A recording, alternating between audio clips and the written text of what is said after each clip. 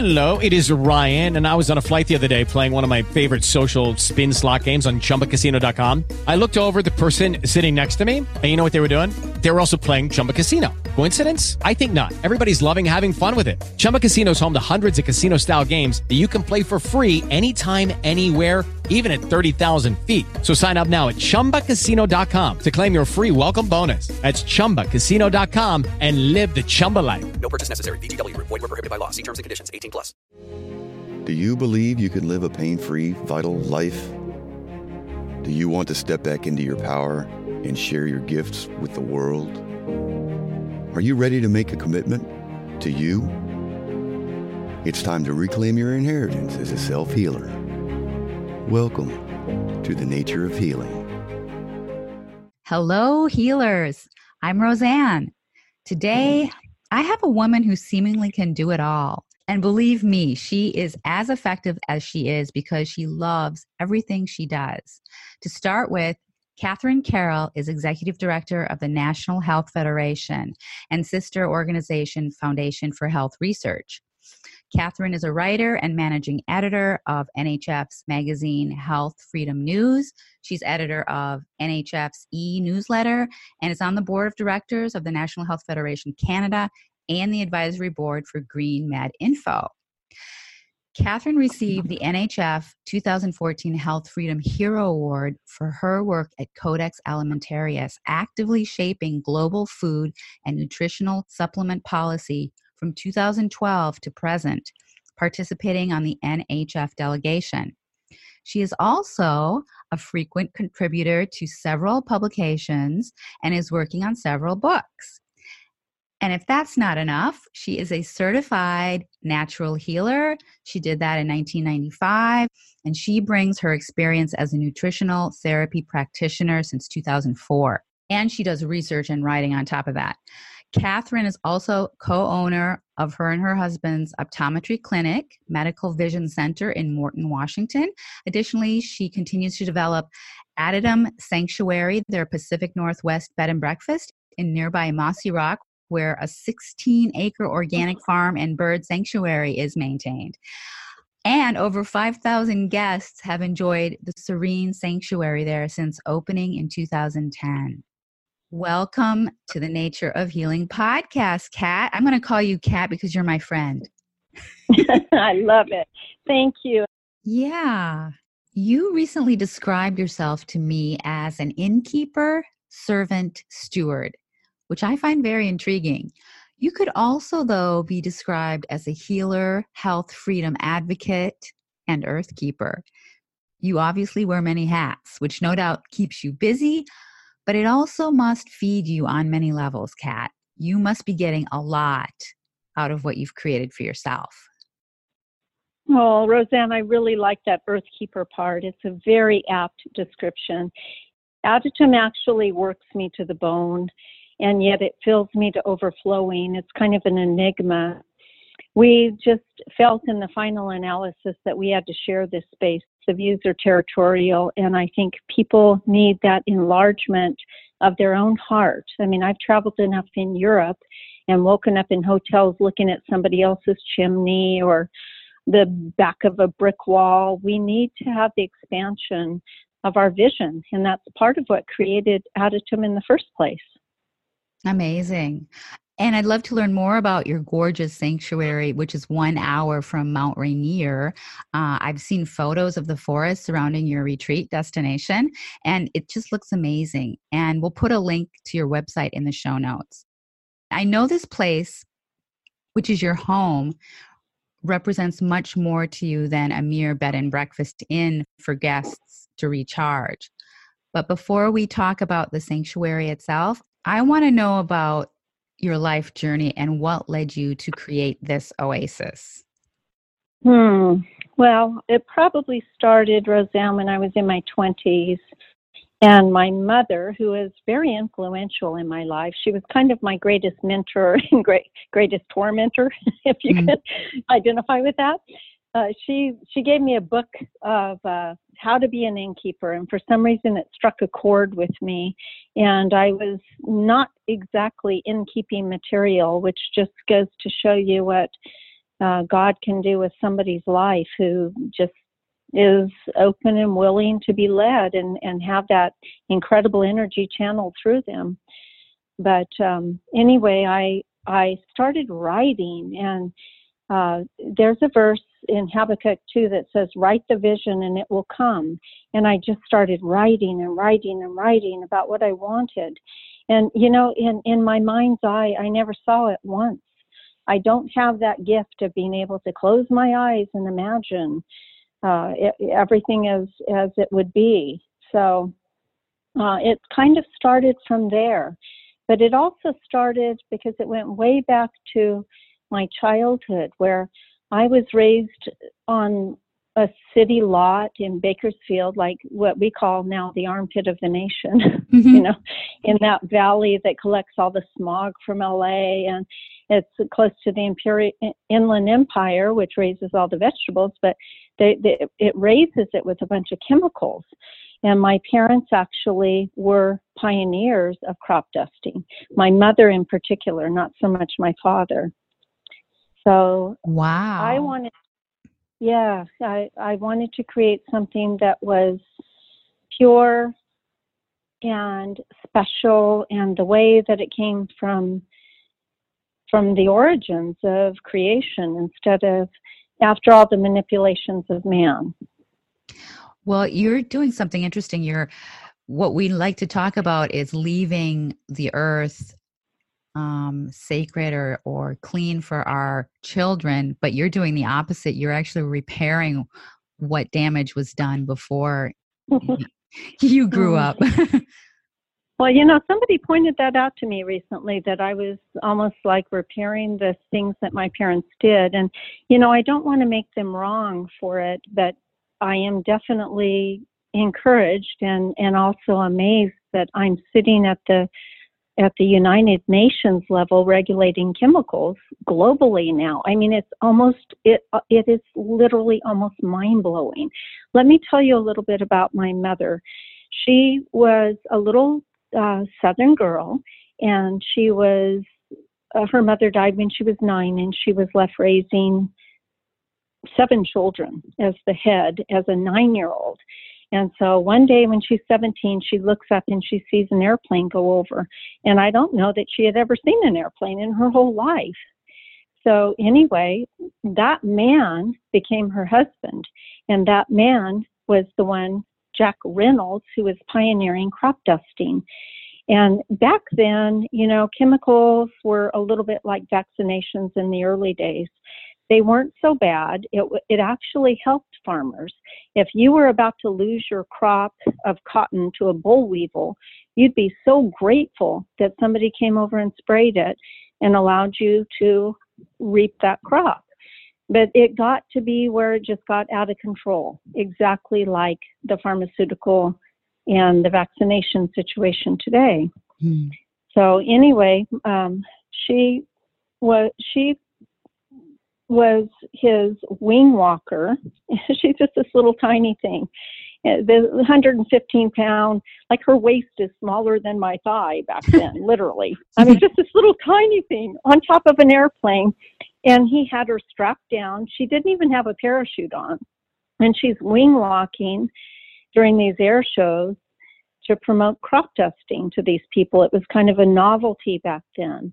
And then she got into parachuting, and then she took lessons with Bell Helicopter and became the 15th woman helicopter pilot in the free world. And so she became a whirly girl. That's an elite group of women that they're in full swing today with women helicopter pilots.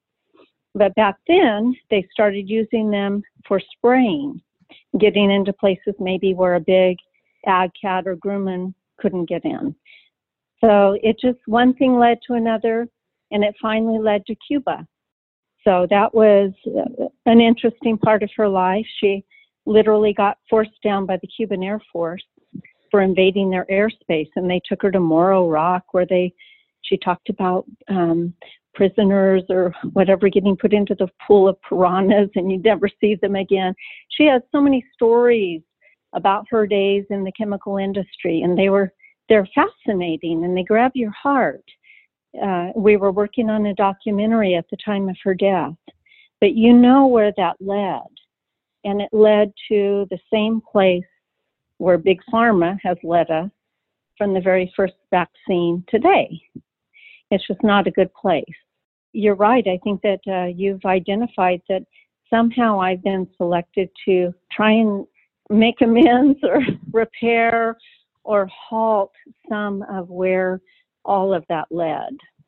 Oh, that's a beautiful connection that you make. And it seems like she was the daredevil of her generation, and you are kind of taking up that torch in a different way. Well, I'm telling you, there's no way I would jump out of an airplane. There's no way you could just strap me up. I can't even believe she did it. But yeah, she was a powerful woman, and she went on to write for aerospace aviation magazines and teach entomology, the study of bugs and what kills them. But she was raised on the tobacco farm, and the whole family history seems to be steeped in things that are just not right. My uncle took over that farm, and it became a pig farm. And that sounds great, but guess what? They were those kind of pigs that we fight against at Codex, the ones raised inside little cages where they can't turn around. It was just wrong. And that uncle died a horrible death. I mean, these people who are engaged in these industries and they partake of the fruit of their labor, they end up suffering the consequences, I have to say. Yeah, but I find it interesting that even though, you have this image of your family back in that generation, they were doing it based on what was presented to them, and they made the most of whatever they were given. And you are just as powerful as your mother, but you do it differently. You do it through writing and through being an advocate at the Codex meetings and in so many other ways, offering this beautiful sanctuary to people who want a respite, and then enhancing the soil, I guess you could say, so that it's nourished. And I know you don't want to take away from your parents in any way, but you are enhancing what happened during their generation. Maybe that's a way you can come to terms with everything. Well, I guess I could say I'm making it try to work because it's gotten out of control. And I feel so incredibly privileged to be a part of NHF, the National Health Federation. And I was able to meet the early founder, Charles Crecelius. He was the second president, and I met him in his 90s. And I have to tell you, Roseanne, there was such light in this man's eyes. His eyes were engaging. He was engaged as an activist in his 90s. And he was telling Scott and me, who visited 3 times, we got to be in this great man's presence. He was telling us how to run NHF. And I mean, Scott, he's the president, not me, but giving instructions and just still completely engaged. And so to be able to go to Codex, and that's the meeting in China that handles pesticide residues, and to be able to sit at the table with Russia, China, Japan, the United States, Canada, every country, 99% of the world is a Codex member at this point. And Codex, as you know, is a United Nations sanctioned marriage of the FAO and the WHO. And then in the 90s, the World Trade Organization entered in. And that's when things, from my perspective, maybe not Scott Tips, president of NHF, who's the head of our delegation, maybe he doesn't agree, but to me, from my analysis, when World Trade entered this stated goal of food safety and unfettered trade across international borders, that's when things got ugly. Well, I actually went to one Codex meeting that said that don't bring your political agenda through the door. In other words, let's come and let's debate these issues without your country telling you what you're going to do and what you're going to come away with. And we already know that industry has their agenda. So this whole chemical thing, coming from this background and seeing what it did to my family and the horrific deaths and, I have to say they did not have an easy death, not really one of them, or easy illnesses leading up to those deaths, let's say. Hmm. So it's every person who comes through the door of Adytum Sanctuary, I tell, this is an organic. These are organic acres or whatever, it's not exactly a farm. I don't know what you call a farm. We have a ton of food here. We don't have any animals except for a bunch of rescue German Shepherds. But I always tell them it's organic. We don't use chemicals here. And the consequences of those chemicals are right down there on the wall at the entry. And each of my parents' names and my sister's name and what I call the dashes between where they lived and died, they're all recorded there, a living memorial. And so we just have to move away from this thought process that things should be run with chemicals. And I'm so happy to be aligned with NHF that's able to make that impact at the seat of power for the world, which right now is Codex. Interesting. Well, if we reap what we sow, then you, Kat, have set yourself up nicely, I think. Oh, I hope so. Well, I'm telling you, it's a lot of hard work. And, when we developed Adytum years ago, I can't even believe we did it. We were happily ensconced in the capital city of Olympia, finishing rearing my children on 5 acres there. And the Benedictine monks make a vow to the land to care for and live on that land until they die. And in my heart, I had just made that vow. And even though it was rock, we lived by a town called Little Rock, and it was for a reason, because there's little rocks and the ground is full of them. It's really not good farming or anything. But anyway, I made my vow, and then my husband asked me to move a little closer to our optometry office because we were driving an hour each way. So I agreed to do that. And so that's how Adytum really started, was just looking at this place and considering that we might be 10 minutes from the optometry office versus an hour and going for it. But I have to tell you what happened, Roseanne, when we saw it first, like 3 years before, and I turned it down. I'm a California girl by heart, and I was telling the realtor, I'm not going to pick up those sticks. Like, who's going to do this work? And he's like, Kat, you're in Lewis County now. It's not like that out here. And I said, no, I don't want it. And so, strangely, this amazing property sat on the market for 3 more years. If there was ever an omen that it was intended for us, it was that. And so Paul, who was our realtor, called us and said, come, let's look at it again. And he had opened up the view. I think the view was obscured by maple and changed the road configuration or something. Anyway, it was appealing. And so I stood up on a stump and thought, well, this is kind of what the view would be. And right then, 2 eagles came over my head. Wow. And then 2 more. And then 2 more. And then 2 more. I had 8 eagles circling over us. So at that time, I had been studying Bullinger's Number in Scripture. It's a really ancient book from the 1800s. And 8 is the number of new beginnings. Wow. And I turned to it was outrageous. It was absolutely undeniable. And I turned to my husband and said, okay, get the checkbook that we're paying. We paid full price, which was really a pittance. And the place had stayed on the market waiting for us to come. So this whole place is just a place of miracles. It is. That's why you must call it the Miracle House. I was going to ask you that question. But I have another question about the house. What does Adytum mean? Well, it means sanctuary of the spirit. And I don't exactly recall how we learned that. I wish I could remember the day when we thought, oh, Adytum, that's got to be the name. It's a sanctuary without doors. And frankly, I am so over organized religion. I am so over,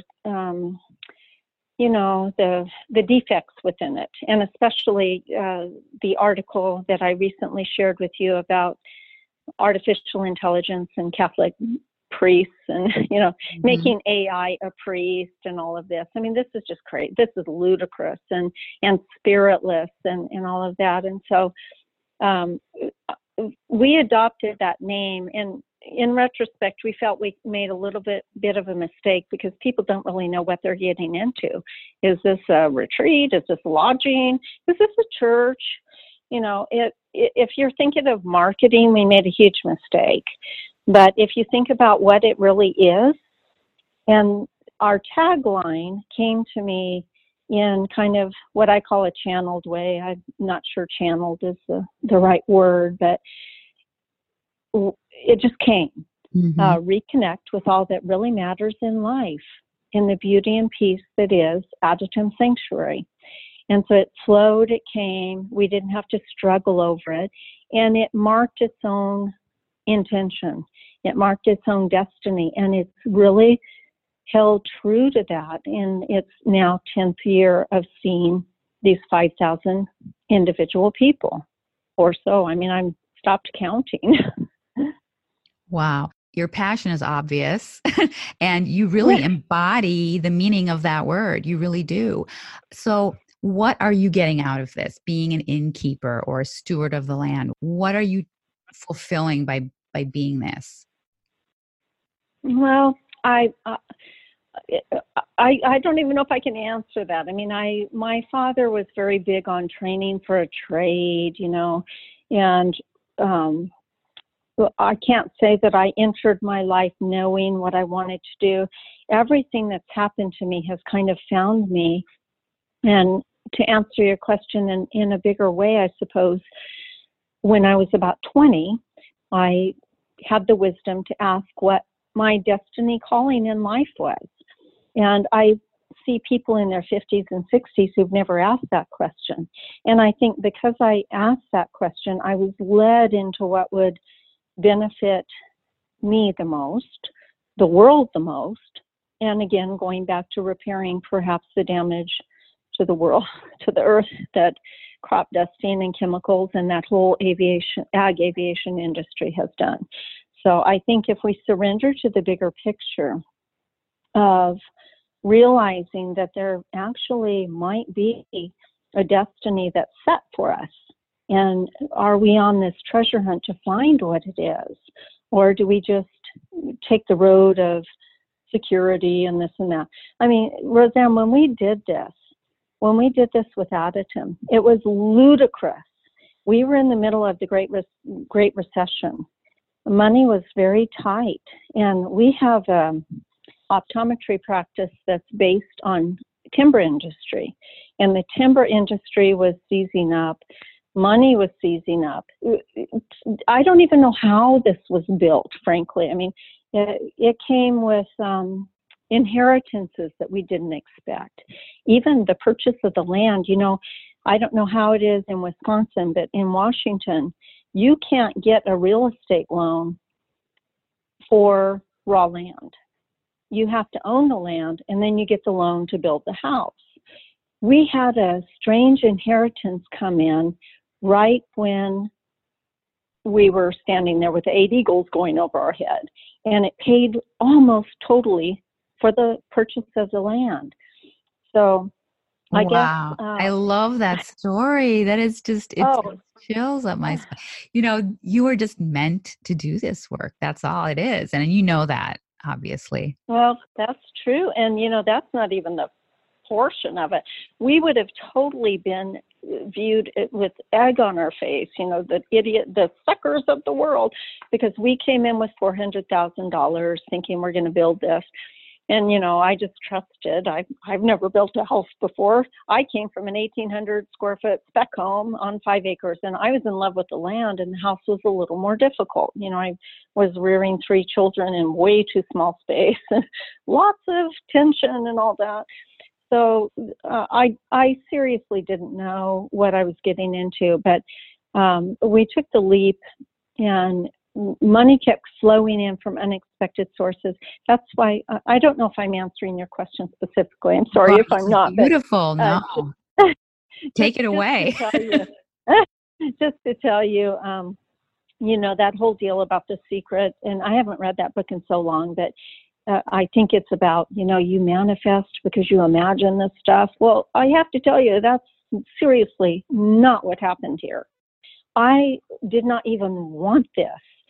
I had my son was on an externship at the Equinox restaurant back in Vermont. He was a professional Culinary Institute of America chef.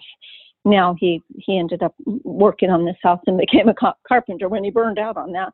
But anyway, I picked up this book called Yankee Simplicity, and it was all about paring down and, drop your gym membership and do it at home and be chilly and all of that stuff, save money. I was there. I mean, we really were not well off, and we were just kind of scrimping and this and that, and that was my mindset. We did not come into this thing with a ton of money or anything that you would think, oh, I'm going to make this thing. It seriously is just like a miracle. And when I look in retrospect, I have a hard time reconstructing how it all came about because it's not logical. It just doesn't even seem possible. Wow. But anyway, that's where we began with it. And when it was clear that we were going to build this thing, my friend said, do you know how bad you're going to look making a literal castle overlooking the lake? We have two lakes. We have a Lake Mayfield we overlook. We overlook the Tilton River, the Cowlitz River, Iconswa State Park that divides the two. We overlook blueberry fields. We overlook bulb fields. The views are territorial. You can see for miles. And she said, why in the world, with your practice, who's mostly on welfare in Morton, why would you want to, well, not mostly on welfare, but let's say predominant, this is a predominant feature of our county. Why would you want to put yourself out there like some castle owner? And it was kind of shaming, and I had to think about it. And having read the Yankee Simplicity book, I thought, well, I don't even want it. I mean, I've made this vow to my little humble 5 acres that's hard to farm, but I made my vow and I'm going to stick with it. And yet, I followed along here. So there was like a year where I had to rub this abundance oil on my belly button and say, I'm willing to accept the abundance that you're giving me, God. I'm willing to accept it. So this deal of us manifesting and all of that, I don't believe all of it. I mean, maybe some of it's true. For me, this thing was foisted upon me. I was selected and chosen. The exact same with NHF. I was selected and chosen. Scott Tips walked through my door as a guest one day, and that's how the whole thing started with that. So I really cannot say that we created anything here. I think it was done for us. We were just the feet that moved it along. You really epitomize how manifestation happens. You allowed what was coming to you to come to you in its own time. That's what happened. It's not that you were trying to manifest it. It did. And it was meant for you, and you allowed it to happen. Well, yes, I think that saying yes to life is a huge part of it. But I do resonate with what you say very much. And, as far as the NHF piece goes, we were doing the first office trial on macular degeneration and red wine extract in our office because we have a high level of macular degeneration. And so back in 2011, Scott Tips came through the door at midnight with Bill Sardi, who's a famous writer. I mean, the man is an amazing researcher. And also Dr. Stuart Richer, who brought the first cures for macular degeneration to the world in, I believe, the ARED study. And so these guys came through the door at midnight back in August, and we proceeded to move forward with the study at Medical Vision Center in Morton. And so that's how the whole NHF piece came. Scott lives in Europe, so from 6,000 miles across the pond, here, just saying yes to life thing appears on the doorstep after he hands me a magazine that he had, he's editor of the Health Freedom News, of which now I'm managing editor and writer, but he had written this article on ractopamine and handed me the magazine as an offering, a gesture. And in my mind, I'm thinking, I'm so tired. It's the end of my season. It's August. Do I really look like I have time to read? But graciously, I took the thing into our far infrared sauna, of which our bed and breakfast has a couple. And back then it was a bed and breakfast. I was actually cooking. He saved me. He saved me from that. We turned it into more of a lock-off type of thing, but more vacation rental, and got me out of the kitchen and into the world. But anyway, he gave me this article on ractopamine, and like I told you, that family farm that was a tobacco farm, when my uncle took it over, he made it into a pig farm. And in Scott's endnotes, it's funny how the man's a fantastic writer. I mean, I really don't think you'll find a better writer, as well as documenting everything. So lawyer-like, that in the endnotes, he had this little tiny endnote about these downer pigs. And when they gave the ractopamine, which is that it's a steroid-like material that they give these animals to beef them up, to add extra lean mass, which adds weight for the farmer, and they don't withdraw it prior to slaughter. So it has implications that are very negative to us in our physiology that mimic heart attack and panic attack.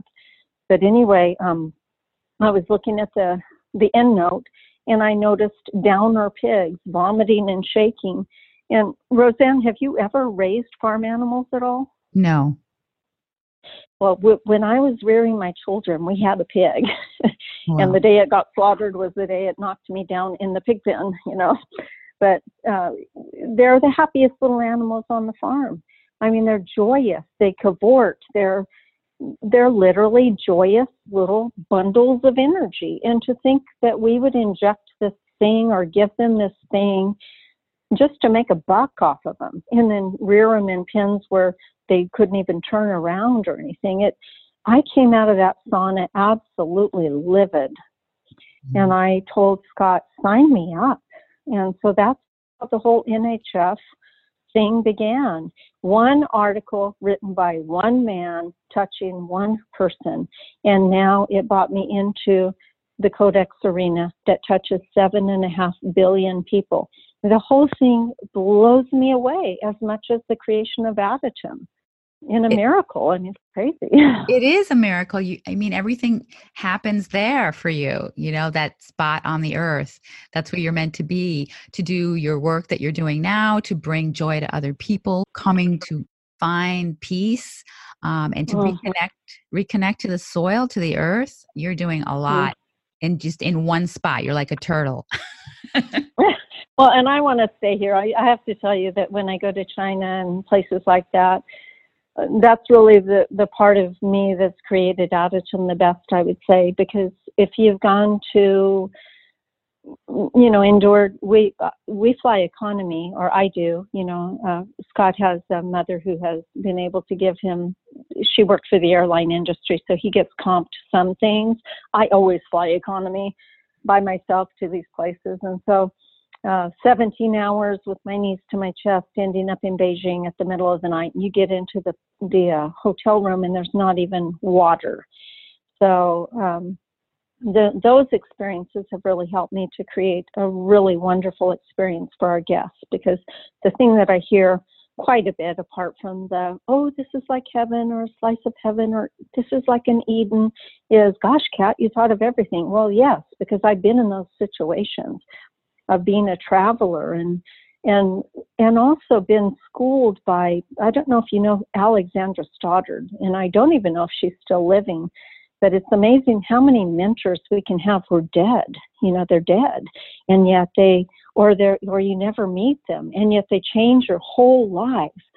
So this woman was an interior designer in New York, and I have to say she taught me almost everything I know just by reading and immersing and listening to how she thinks and how she creates.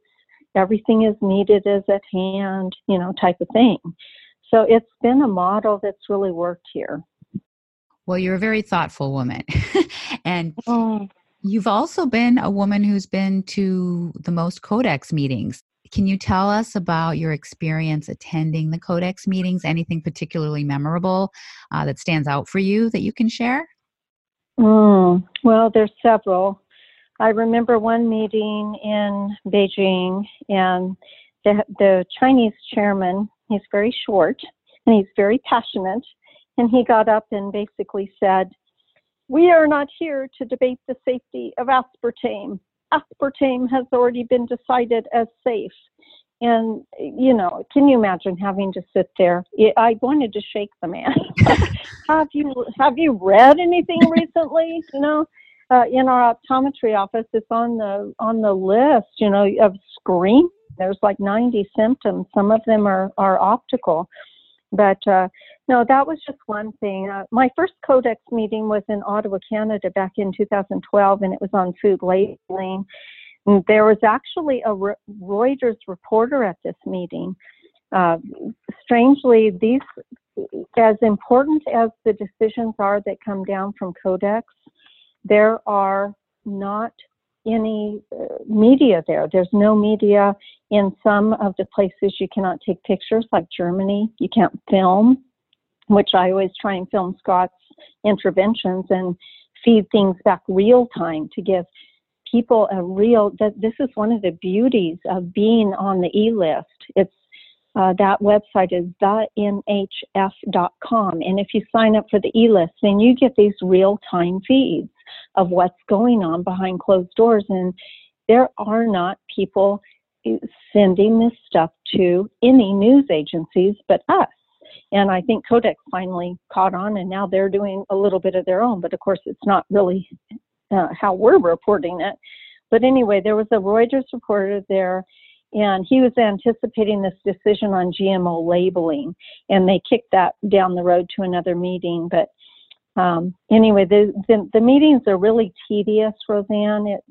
I told Scott early on, this is my version of hell. Like every jot and tittle, line by line, agenda item by agenda item. For promoting safe and healthy food, when you see what's served on the table for the breaks, you would just laugh. And I think, seriously, it's almost a conspiracy designed to put you to sleep.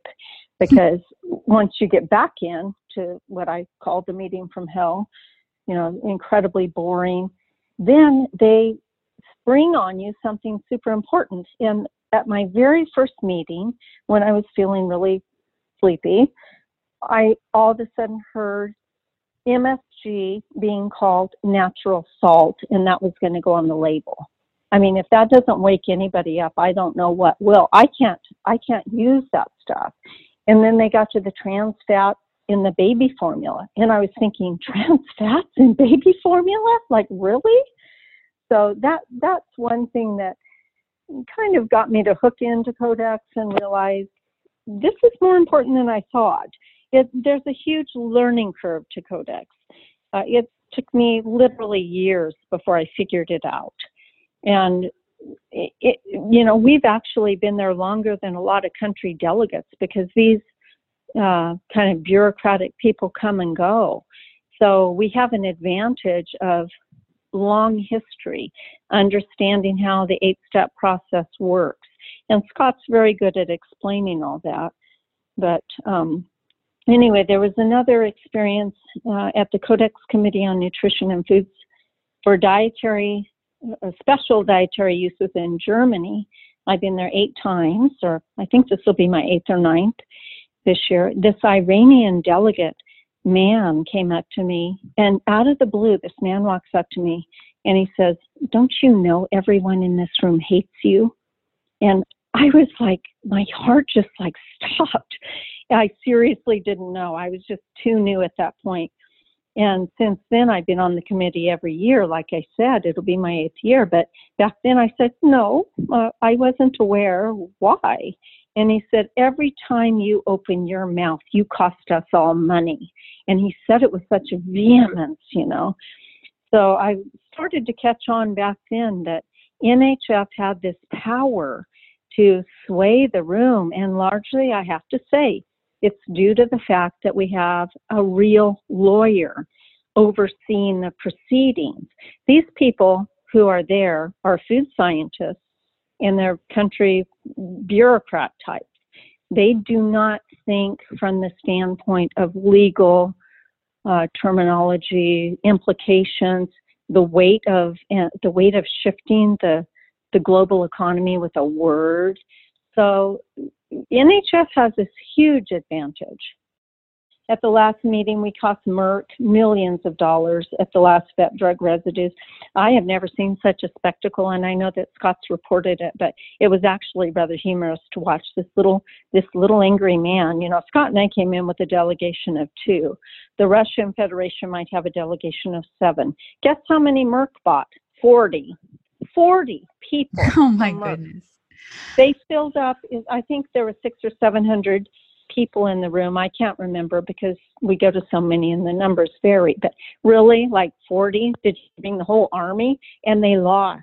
And NHF argued so successfully against it. I can't remember if it was, it was Zilpaterol, the twin to ractopamine that's 125 times stronger that they're trying to push through now.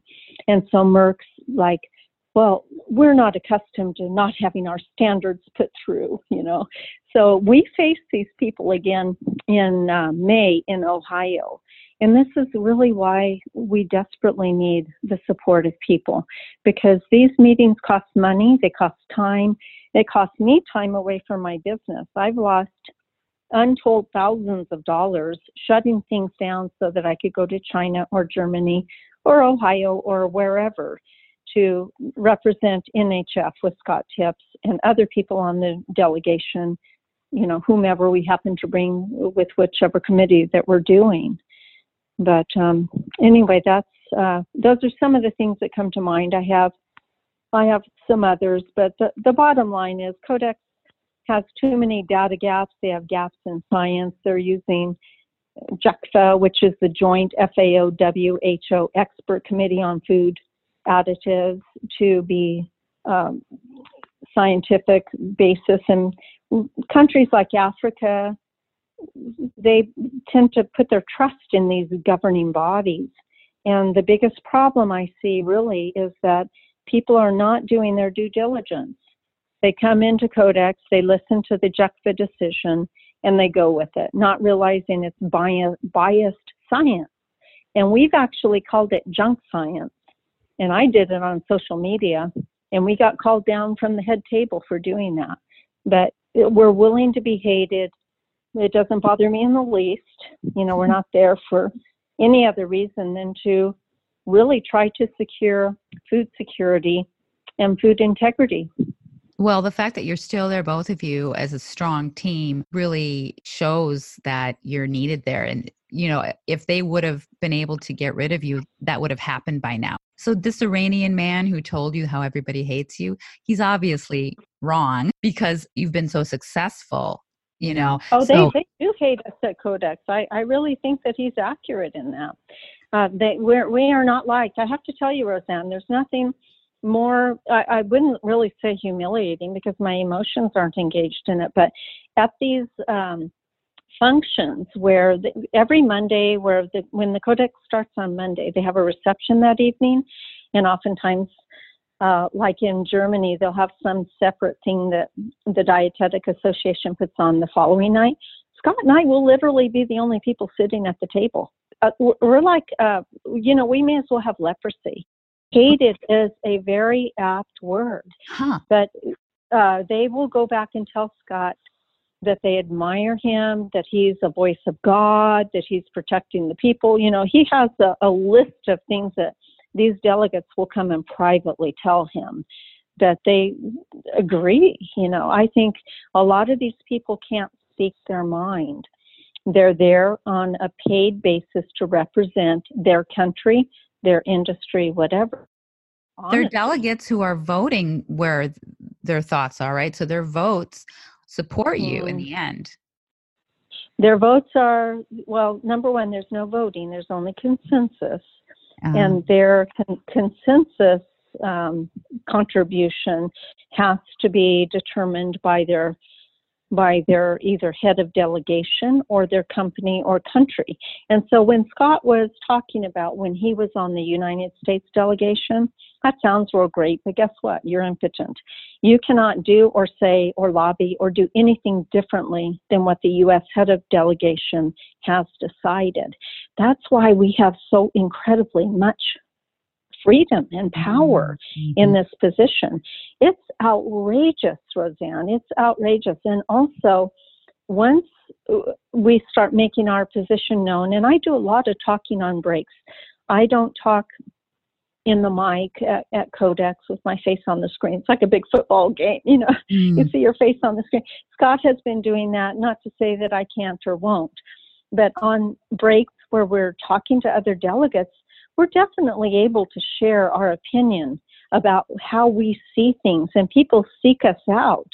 You know, how do you feel about GMO labeling? How do you feel about Zilpaterol? Well, we're not going to not say. So that ends up influencing the room and entire countries. The power shift can be magnificent when you have that. And also, a lot of these little countries are following our writing and seeing, what does the National Health Federation feel about this?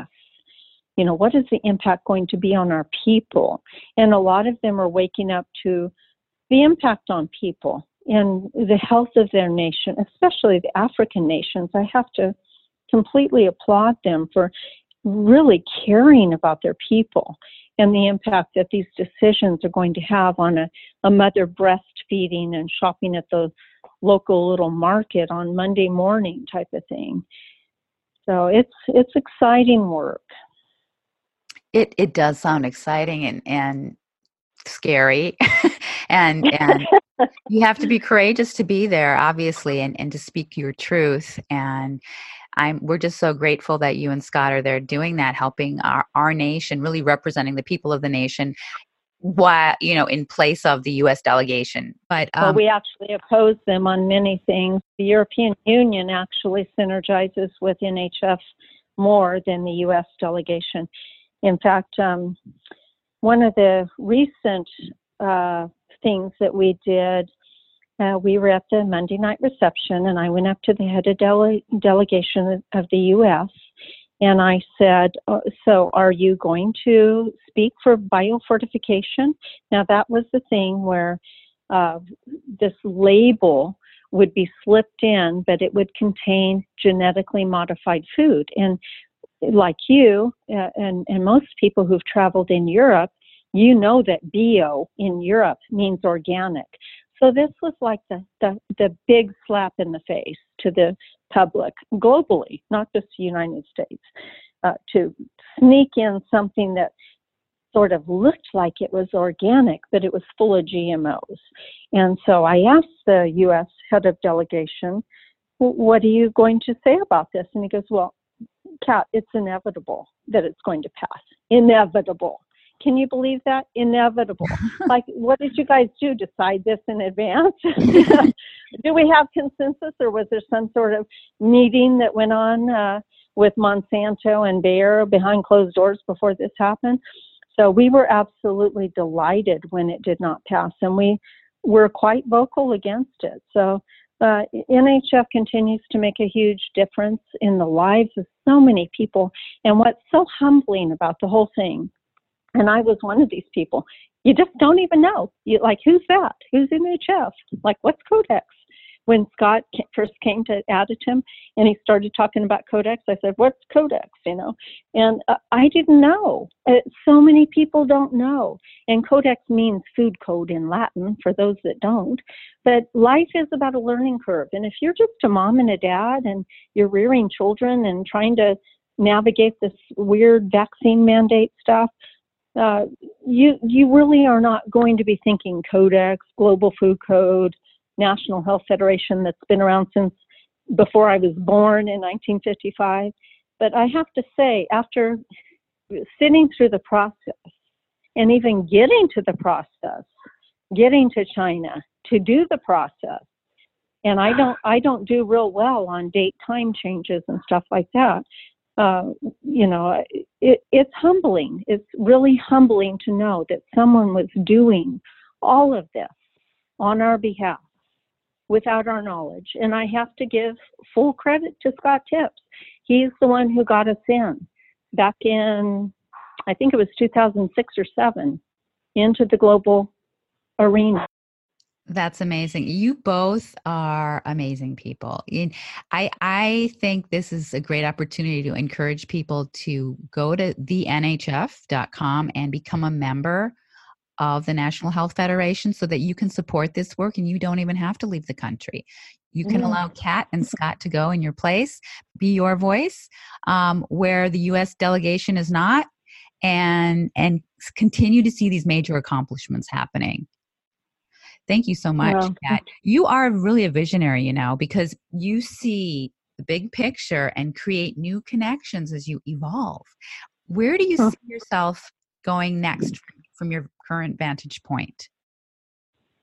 Well, it depends on which vantage point you're talking about. As far as Adytum Sanctuary goes, I just continue to listen. I really try not to, I have my little book and I write what I want. I write the vision and all that, but I really try to turn this over because I am quite cognizant of the fact that I'm simply a steward of this whole operation, the business, the land, all of it. When my mother died, Roseanne, she literally had not touched keys that owned anything, a car, a home, nothing. She hadn't, she would ask me from time to time, because I was executor for her, about finances and stuff like that, but she wasn't waking up, looking at her bank account, thinking how she could make money. What did the market do? We die so quickly with nothing in our hand. And we need to live that way with an open grasp that we don't own anything. This is just the part we play, the talents that we express, the stewardship that we display, and then we move on. And so my big deal about where Adytum goes is mostly listening and asking for guidance and wisdom. And I ask for wisdom a lot. But we do have 10 acres next door, land adjacent, and those acres are designated for a 10-room lodge. So technically, Adytum could expand significantly. But what I've learned for my own self in this labor environment, and I hear it over and over from other business owners, I can't find somebody who wants to work. So for my own self personally, I will only do as much as I can handle. And frankly, I can't even believe that we are able to handle 16 acres. These gardens are glorious. They're beautiful. We have literally an arboretum. I'm quite committed to the teaching of botany. People do not know the names of things anymore. And getting rare species here and showing how it can all be done organically. But other than that, I suppose I'll just kind of keep on with what we're doing. We've broken all the rules with this particular way of innkeeping. Like I said, when I began with NHF, I cooked for 1 year. We did the typical B&B thing. That was exhausting. There was a lot of waste, a lot of converts, I'd say, to gluten-free and this and that, because we serve really high quality, gluten-free, vegan type offerings. Well, not vegan so much anymore in the sweets, but anyway, I suppose that I would just say that I would do the same thing here as I'm doing now and see what happens. And then as far as NHF goes, NHF has a lot of room to develop. We have the Foundation for Health Research, which is our 501c3 arm, our sister organization, and I'm quite passionate. I'm executive director of that as well, and we've actually formed, we hold the NHF Memorial Library through that entity, and we have been working furiously on that library. We literally have rare copies of books. We have the origins of health freedom history. We're holding the beginnings of health freedom history. I mean, how amazing is that? You're like a seed vault. Oh my gosh, I'm so excited about it. I can't even begin to tell you. And the staff has been scanning it, which is such a laborious, tedious. It's about like sitting through codex, laborious, tedious. But oh my gosh, is it important to have these very first bulletins? NHF was, I don't know if you know this or if you want to go into it, but NHF was started by Fred Hart. And Fred's wife, Eva, had cancer. And Fred was trying to treat Eva with a frequency device that had been quite successful in animal models. And so guess who shut him down? The AMA. Anytime you get into cancer, AMA rushes into, or somebody, FDA, AMA, whomever, to shut that thing down right now because it's such big business. And so Fred was really onto something, and it was helping, and AMA shut it down, and guess what? Eva died. I mean, the love of this man's life died. And so instead of making something ugly and nasty in response, he decided to create health freedom. And the man started the entire NHF that we're involved with. And Charles Casilius was second in succession after the decade that Fred ran it. So NHF has such noble, amazing beginnings that are based in love, based in caring, based in open-mindedness, and trying to bring new things to market that might work and actually heal people. And so I hope to see the expansion of NHF globally.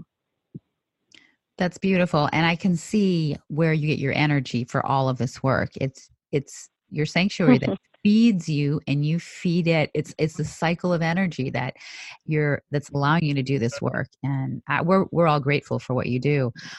Before we go, what type of writing are you doing? You mentioned that you were working on some books. Can you tell us what you're working on?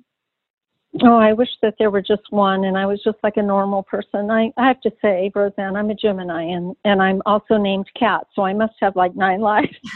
9 lives and definitely a twin in there. So I have far too many irons in the fire. My brain never stops. I mean, for years I got by with NHF on 4 hours of sleep, waking up at 3 and starting working. But right now there's about 4 or 5 different aspects in keeping in my tray that I'm working on. And also I have written a tremendous amount on Codex and health freedom. And I'd like to compile it and start going through and updating. Recently, Townsend Letter for Doctors and Patients editor, Dr. Jonathan Collins, contacted me shortly after the Shape of Water movie came out. And I had written quite a few years ago, Alien Species, about chimera and the amalgamation of human, animal type of thing. And it's really under the guise of preparing for the massive organ shortages, which really, if we just educate people to take care of their body, would we have the organ shortages? I doubt it, Right. But anyway, Jonathan wanted to publish that article, and that article really was based, in large part, I have to give credit to Michio Kaku's Physics of the Future, that I had done a book review of his 400 some odd page book back in 2012. The book is amazing. It's a little repetitive. It could have been probably half that big, but he gave some amazing projections. And back then, I don't know if you were at the Health Freedom Congress, but I had proposed that we address this issue of the ethics of how chimera would be treated. They were supposed to be killed after a certain number of days in the Petri dish. Well, recently, Japan, it was either Japan or China, it's in the latest issue of the magazine, and I'm sorry, can't remember which one, but they have broken the code with the world, and they've gone ahead and brought these things to term. So health freedom right now is on the crux of a whole new world, and it's not a pretty world. I mean, Michio Kaku talked about, do we put these things in the zoo or will they walk among us? We are talking about creating whole new species right now in the name of harvesting an organ out of them. And so there's such dire and critical things ahead for health freedom. And ethics committees are deciding things that the health freedom organizations need to be on the forefront of. We need to be informing the ethics committees, not vice versa. So to me, there's just so much ahead for the National Health Federation, for the Foundation for Health Research, for organizations such as yours. And it will impact the way humanity moves going forward. I mean, I really feel, Roseanne, that we are in the generation of the last pure human being. After this, according to Elon Musk, you either amalgamate or you fall behind. You know, you either join with robotic body parts, you know, like maybe it's the new breast aug or nose job or something. You know, we already have the cochlear ear. You know, we're used to amalgamating robotically, but maybe these enhancements that they're suggesting for the future we'll just view as, oh yeah, I went and got a breast job, you know, but you're really part robot now. I mean, there's major decisions. Yes, it's the transhumanist agenda, right? I remember reading your article on the chimerism, and it was excellent. You were really ahead of the curve, and if they're already writing about it, they're doing it. You know, I mean, that's the way they roll. But we are accepting the chip. You know, 3,000 Swedes have accepted the chip or are asking for it. So this is the direction most of the world will go. But there are some of us who can say no, who can withdraw consent and refuse. But it's going to be a hard world no matter which side of the line you're on. I agree. Well, the last thing that I think that we need to really be cognizant of is the presumed steal. You know, you're familiar with like hormonal steals, cortisol or whatever. Well, this is a steal from artificial intelligence on the human spirit. And I'm sure that you saw that beautiful little robot lady, you know, give her interview, and she said, well, the main difference is that I don't have a soul. Well, that would be nice if they could obliterate that from us. They've already tried to impact our gut biome by the influence of GMO, which influences our brain, which combined with fluoride in the water and all that, it makes us so much more easy to control. One thing that I really feel people should realize is that Lawrence of Arabia was a major revolutionary figure in the art of warfare. Prior to Lawrence of Arabia's approach, people would go in and annihilate. They would annihilate entire populations and subjugate or whatever. But Lawrence of Arabia kind of got smart, and he would just make them so defeated that they would be marching back into town not as victors, but as a bedraggled band of soldiers. So that's really what the method of operation is being used against us. You know, defeat us enough to where we don't fight back, but then, gee, we're still an asset in so many ways, medically, work, whatever. So we need to fight back. And really, Roseanne, what I see at Codex, it's the issue of sovereignty. That word needs to be on everybody's lips. We need to have sovereignty over our nation. We need to have, and not have Codex, like the European Union right now is suffering great fines for not accepting doped meat into their populace. Why should they have to pay money not to accept doped meat in their populace? This is crazy. And why should we, as human beings, lose our sovereignty because somebody said that we had to have a vaccine, we had to have this, we had to have that? The question now is sovereignty and the protection of our spirit. And our spirit is what gives us the fight to keep going, and it's an integral part of that body, mind, spirit complex. You can't just move into the robotic age and subtract the spirit and think that we're all going to be okay. We won't be okay. And so many people don't nurture their spirit already. I mean, that's so much of a part of what Adytum Sanctuary really gives people. I can't tell you how many people come and they just sit. And I'm thinking, Mount Rainier's there. Mount St. Helens is an hour away. You know, all this stuff to do. They just sit and they soak up the peace. Even Thoreau said he had to sit for like 6 hours a day and just think. You know, we need that time to nurture and appreciate that we are a spirit, body, mind complex. We are not just our health, you know, or our mental capacity or whatever. So I think this is the big challenge coming up with the real forward introduction of AI into our lives, and I think it will come fast and furious. I think that we really are witnessing the last era where there's a person who doesn't have a robotic part influencing them. So we're on a precipice. Such critical information that you're sharing and saved for the very end.